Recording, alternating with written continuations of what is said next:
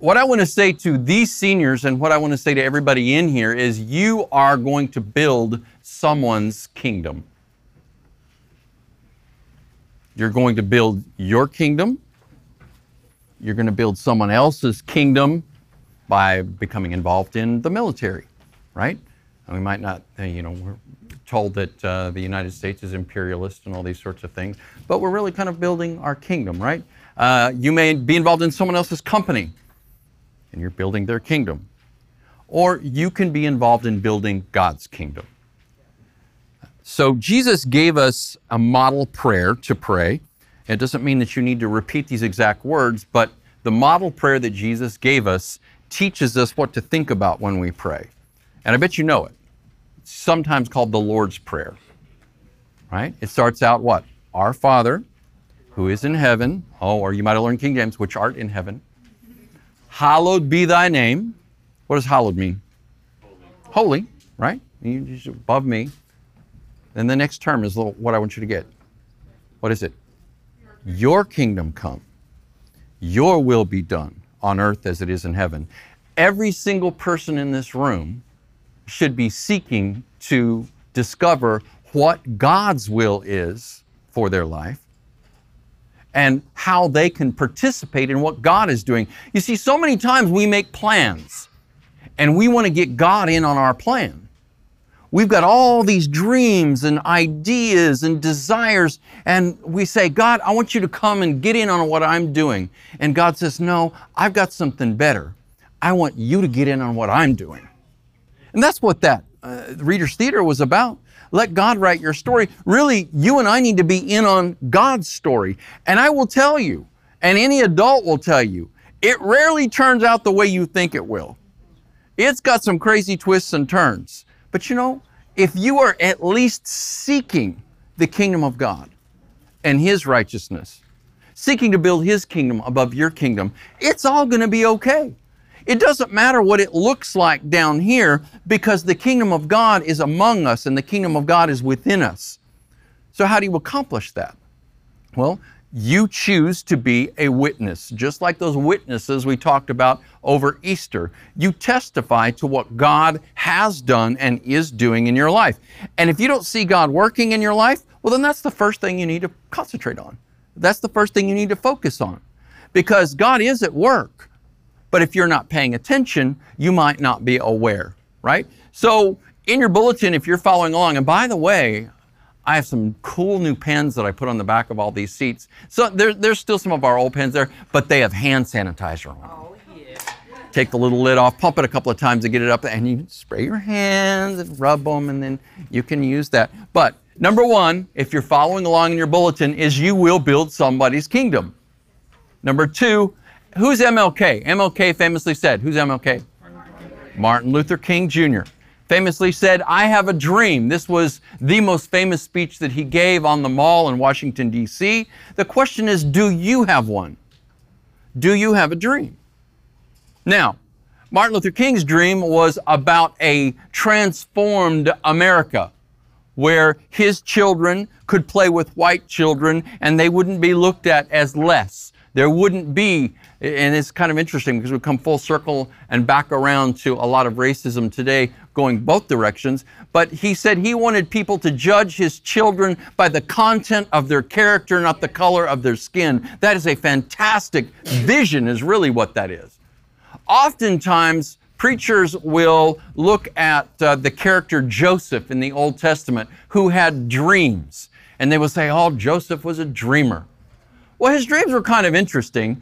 He dreamed that he had a sheaf of wheat or barley, and his brothers had a sheaf of wheat or barley, and he said all of their sheaves bowed down to his sheaf.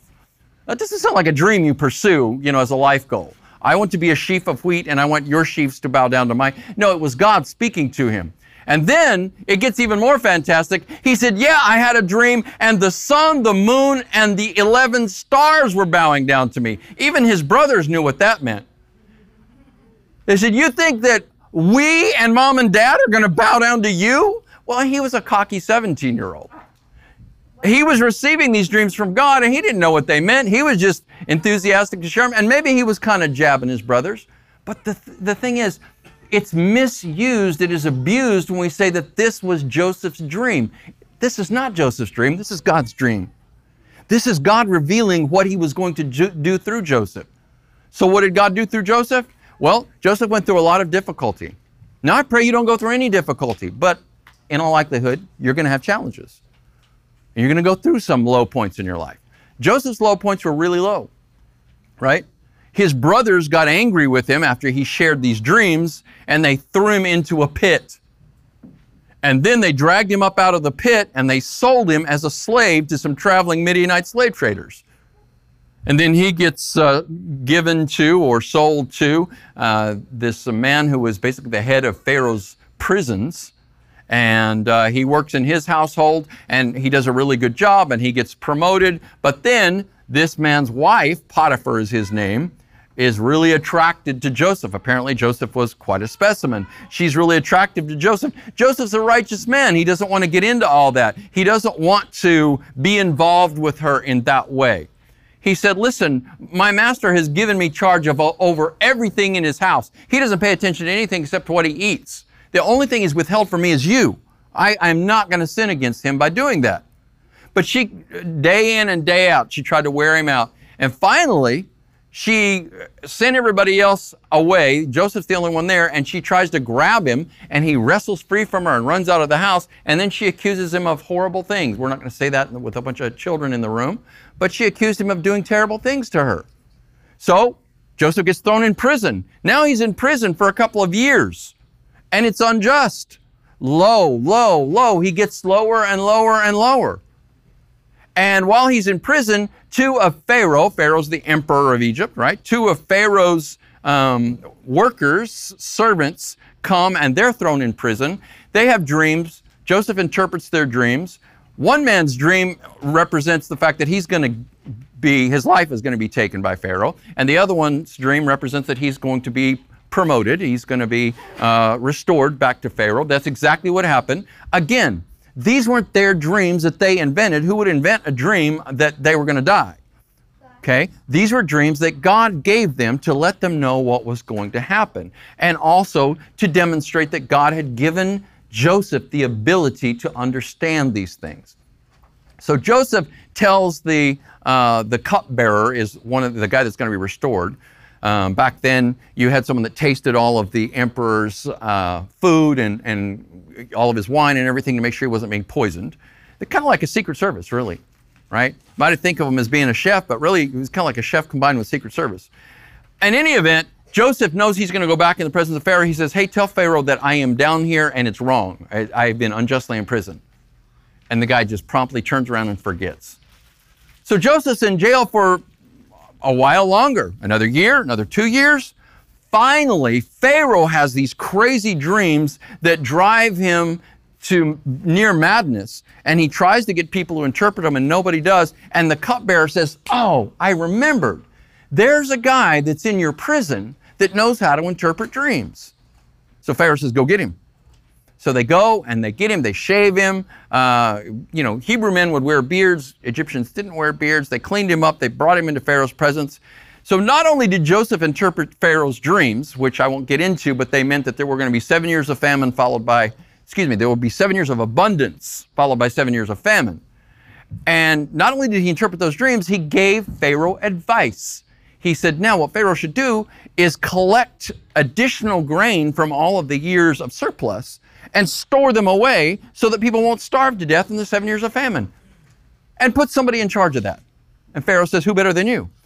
So he makes this guy, who is in the lowest of low places, he puts him second in command in Egypt. Kind of like a prime minister, right? A manager over all of the land of Egypt. And sure enough, his dreams come true. His brothers come to get grain, and they bow down to him. Wow. Now by then, he recognizes his brothers, but they don't recognize him. He speaks Egyptian. He speaks through an interpreter. He knows everything they're saying. And at one point, they say, didn't we say that it was the wrong thing to do to our brother because he's really hard on them. He's really rough on them. He calls them spies. He tells them they're going to have to go back to Canaan, and they're going to need to bring their youngest brother back, which was, by the way, his only full blood brother. And he has all these plans to kind of get back at him. But see, God worked on Joseph's heart, and in the long term, what he ended up doing is being the person that God used to save the world from starvation and save Israel, which was his family, right? His father's name was Jacob, whose name was changed to Israel. The 12 sons were the 12 tribes, became the 12 tribes of Israel. Wow, fantastic story. That's all about God. That's not about Joseph's dream. Do you say, you know what, my goal is to become second in charge in Egypt, and you live clear over in Canaan, and you would never even be able to get an audience with Pharaoh? You don't do that. God has a plan for you, and God's plan for you is better than your plan. It really, really is. So what I want is I want that dream from the Lord. Number 3, the word vocation. This is a word that is a synonym for career a lot of times. But that word comes from the Latin vocatio. Say vocatio. We get our word vocal from that same root. It means calling. You have a calling. You see, that's what they used to say. Discover your calling. Find out what God's calling for your life is.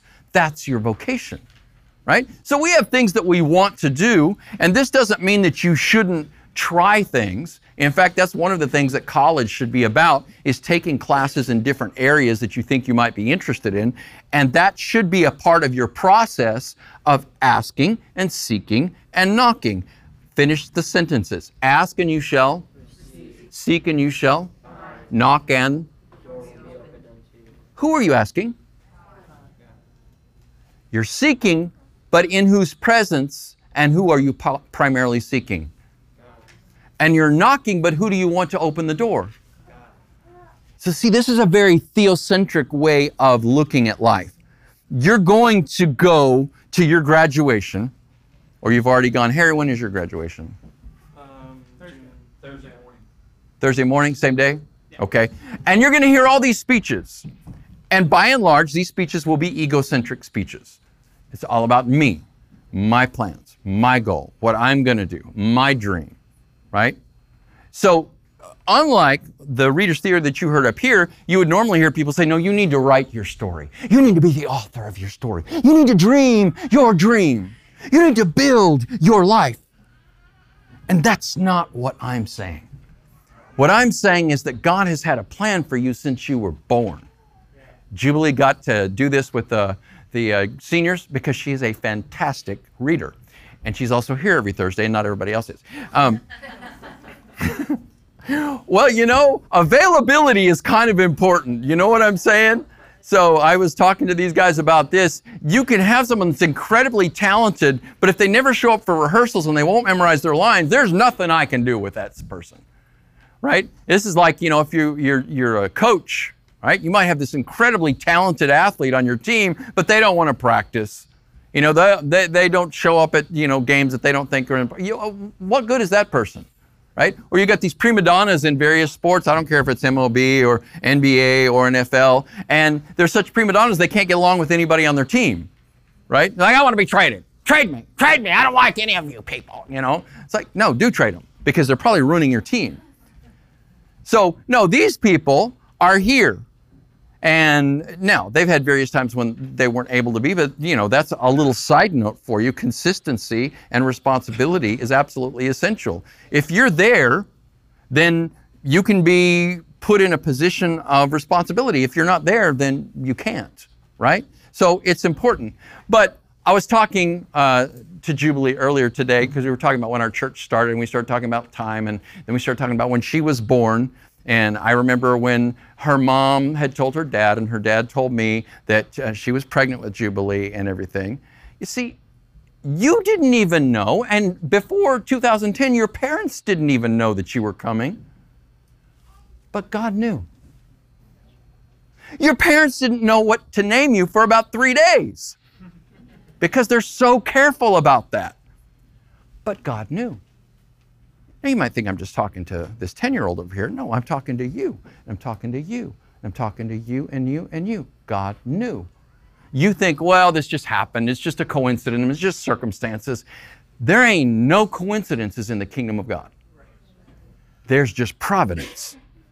So you should always be looking for what the providence is in every circumstance. What's providence? It's God-ordained coincidences.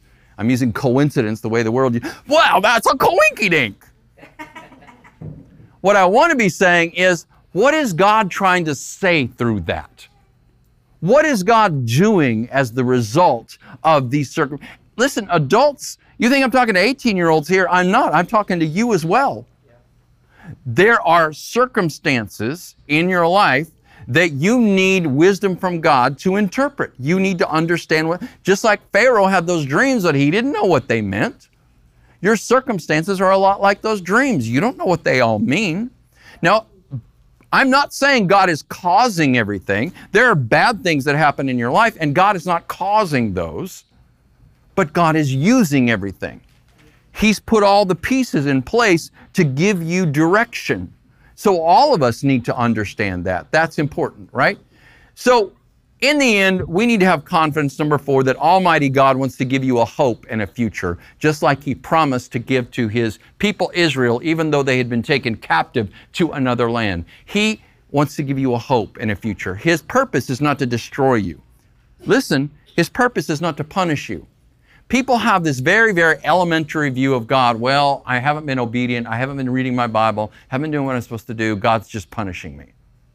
See, the Scripture says it's the kindness of God that leads us to repentance, not the punishment of God that leads us to. God wants you to change your mind and come toward Him, and He does that by offering you grace and mercy. Amen? That's what God does. Now, there are consequences to our actions, right? Finish the sentence. For every action there is. It kind of works that way in the moral universe too. You bring stuff on yourself. And until I bail out of that and change my heart and mind and ask God to save me, I just got to deal with the consequences of my choices. But it's not God's purpose to punish you. You need to repeat that again and again and again, because there's going to be times when you make mistakes. There's going to be times when you might willfully, foolishly rebel, but it's not God's purpose to punish you. It is God's purpose to bring you into a position where He can prosper you, where He can use you, where He can bless you. But that's going to happen when you're participating in His kingdom building enterprise, not you trying to get Him in on your kingdom building enterprise. Now, one way of discovering God's will for your life is that process I talked about earlier of asking and seeking and knocking. Psalm 37:4 is what I quote here in number 5. If you delight yourself in the Lord, He will give you the desires of your heart. See, you likely already know what the desires of your heart are. Now, sometimes we're ambivalent and we've been through a lot and we don't even know what we want anymore. But if you just stop and think about it, you probably know what the desires of your heart are, and you probably realize that they're not all good. So what may need to happen is when you delight yourself in the Lord, He may need to give you new desires. But that's going to be better, because sometimes when we get the desires that we thought we wanted, we find out that that's really not what we wanted after all. And further, there might be this disinclination to want to do God's will, because it's like, well, that's just going to be scary, or that's going to be boring, or, that's just not me. I can remember shortly after I became a believer, I just couldn't imagine myself doing what I'm doing right now. I couldn't see myself as a quote-unquote religious person. And I think I've probably still been running from that my whole life. I don't want to be seen as this preacherly religious person. But I've come to realize that some of those things that seem religious to me are just ways of worshiping the Lord, and I just need to go about it in an authentic way, in a genuine way, not a phony, fakey way, right? Not try to emulate other people that are worshiping the Lord in a certain way. Because God wants to give you the desires of your heart, and that may mean that He needs to give you new desires, right? Number 6, if you call Jesus your Lord, then it is His kingdom you're here to build, not your own. So I've invited you to get involved in building God's kingdom, but now I'm going to tell you, if you've said Jesus is Lord, And that's what you've got to say to be saved. Jesus is Lord. That means He is the boss. He's the king. He's the one that I put in charge of my life, not me. I am the master of my ship, the captain of my soul. Not if you've said Jesus is Lord. Jesus is the captain of your ship. Jesus is the one that is in charge, not you. Right? So who knows, Jacob, you might end up being in the Navy long enough and might end up being in charge of a ship or being an admiral or something. But in the end, who's in charge of you? Because whatever you're in charge of, there's somebody in charge of you. You're going to do something, in all likelihood, you're going to do something other than what I'm doing. I'm kind of more directly building the kingdom by trying to bring people into church and share the gospel with them or whatever. But you are just as important in that kingdom building enterprise, even if this is not what you're doing, even if you're not doing it in church. Everything you do can be part of that process of building the kingdom. Last thing Jesus said to His disciples was, as you go into the world, make disciples. As you go out on that submarine, as you get deployed, as you go to college, as you get that job, as you go, make disciples. That means you, first of all, got to be one. Right. You've got to take that step back and say, am I following? You can't lead anybody where you're not going. You can't just say, you know what? They told me in church that the best thing to do to follow Jesus, so go that way. People are just going to say, well, I don't know. You're not going that way. I know. It's too hard. But go that way. That's where you ought to go. Well, see, likelihood is you're going to lead to one degree or another. The question is, where are you leading people? Where are you going? You may just lead your kids. You may be somebody that already you can see that you have friends and you guys like to do things together, and sometimes you take the lead in those things. You're leading people somewhere. You're pointing them in some direction. Where are you pointing them? Right? You've got to be the disciple, and then you're going to make disciples.